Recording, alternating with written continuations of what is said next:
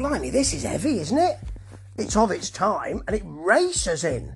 It's got a kind of 1980s. It was from 1986, when I was still old, but not as old as I am now.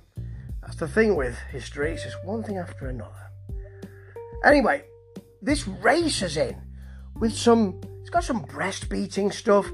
The production is a little bit thin, and that's a shame because in this Deep Purple Touched series, yes, it's one of those. I didn't start with it just to lull you into a false sense of security, and now here we are. I chose Tommy Aldridge because I thought Tommy's done a lot of work. He's done an awful lot of work, so he'll have a lot of stuff that I can look to, and indeed that is the case. Yeah, he's just done so much work with so many people. And one thing that interested me was Mars, McAlpine, Aldridge, Rock, Sarzo. So Tony McAlpine on guitar, Tommy of course on drums, Rob Rock on vocals, and Rudy Sarzo on bass. They have one album out from '86, Project Driver. I'd never heard it before.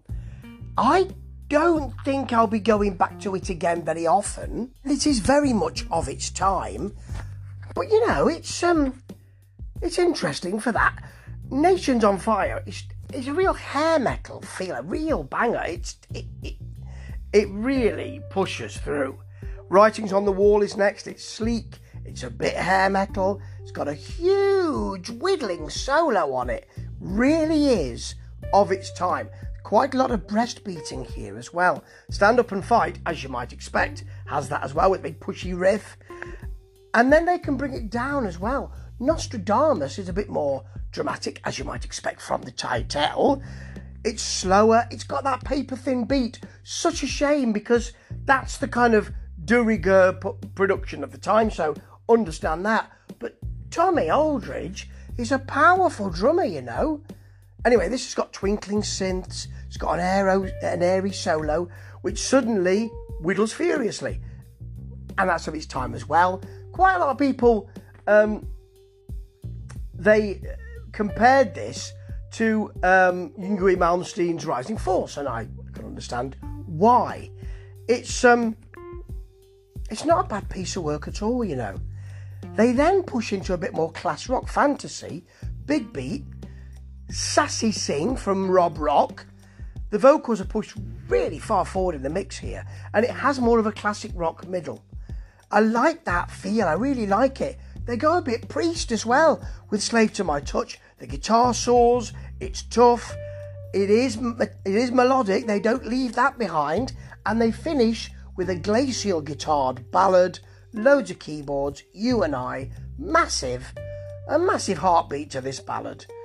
Now the beats are a bit thin, I'll say it a third time, that's a problem for me, but this is one of those arena pleasers, doesn't quite get there.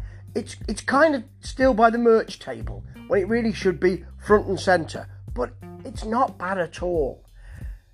Sadly, this album doesn't have anything that will make you think, I'll go back there, that's a real earworm.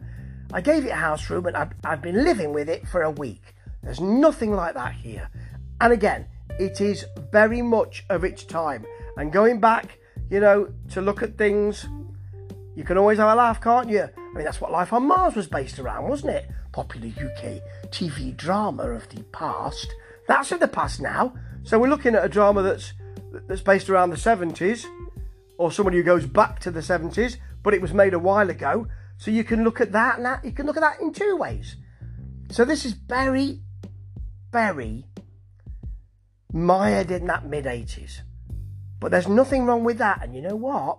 That sort of sound, it's coming back. Don't say I didn't warn you. Interesting.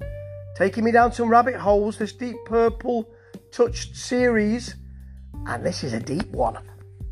Ta-ta.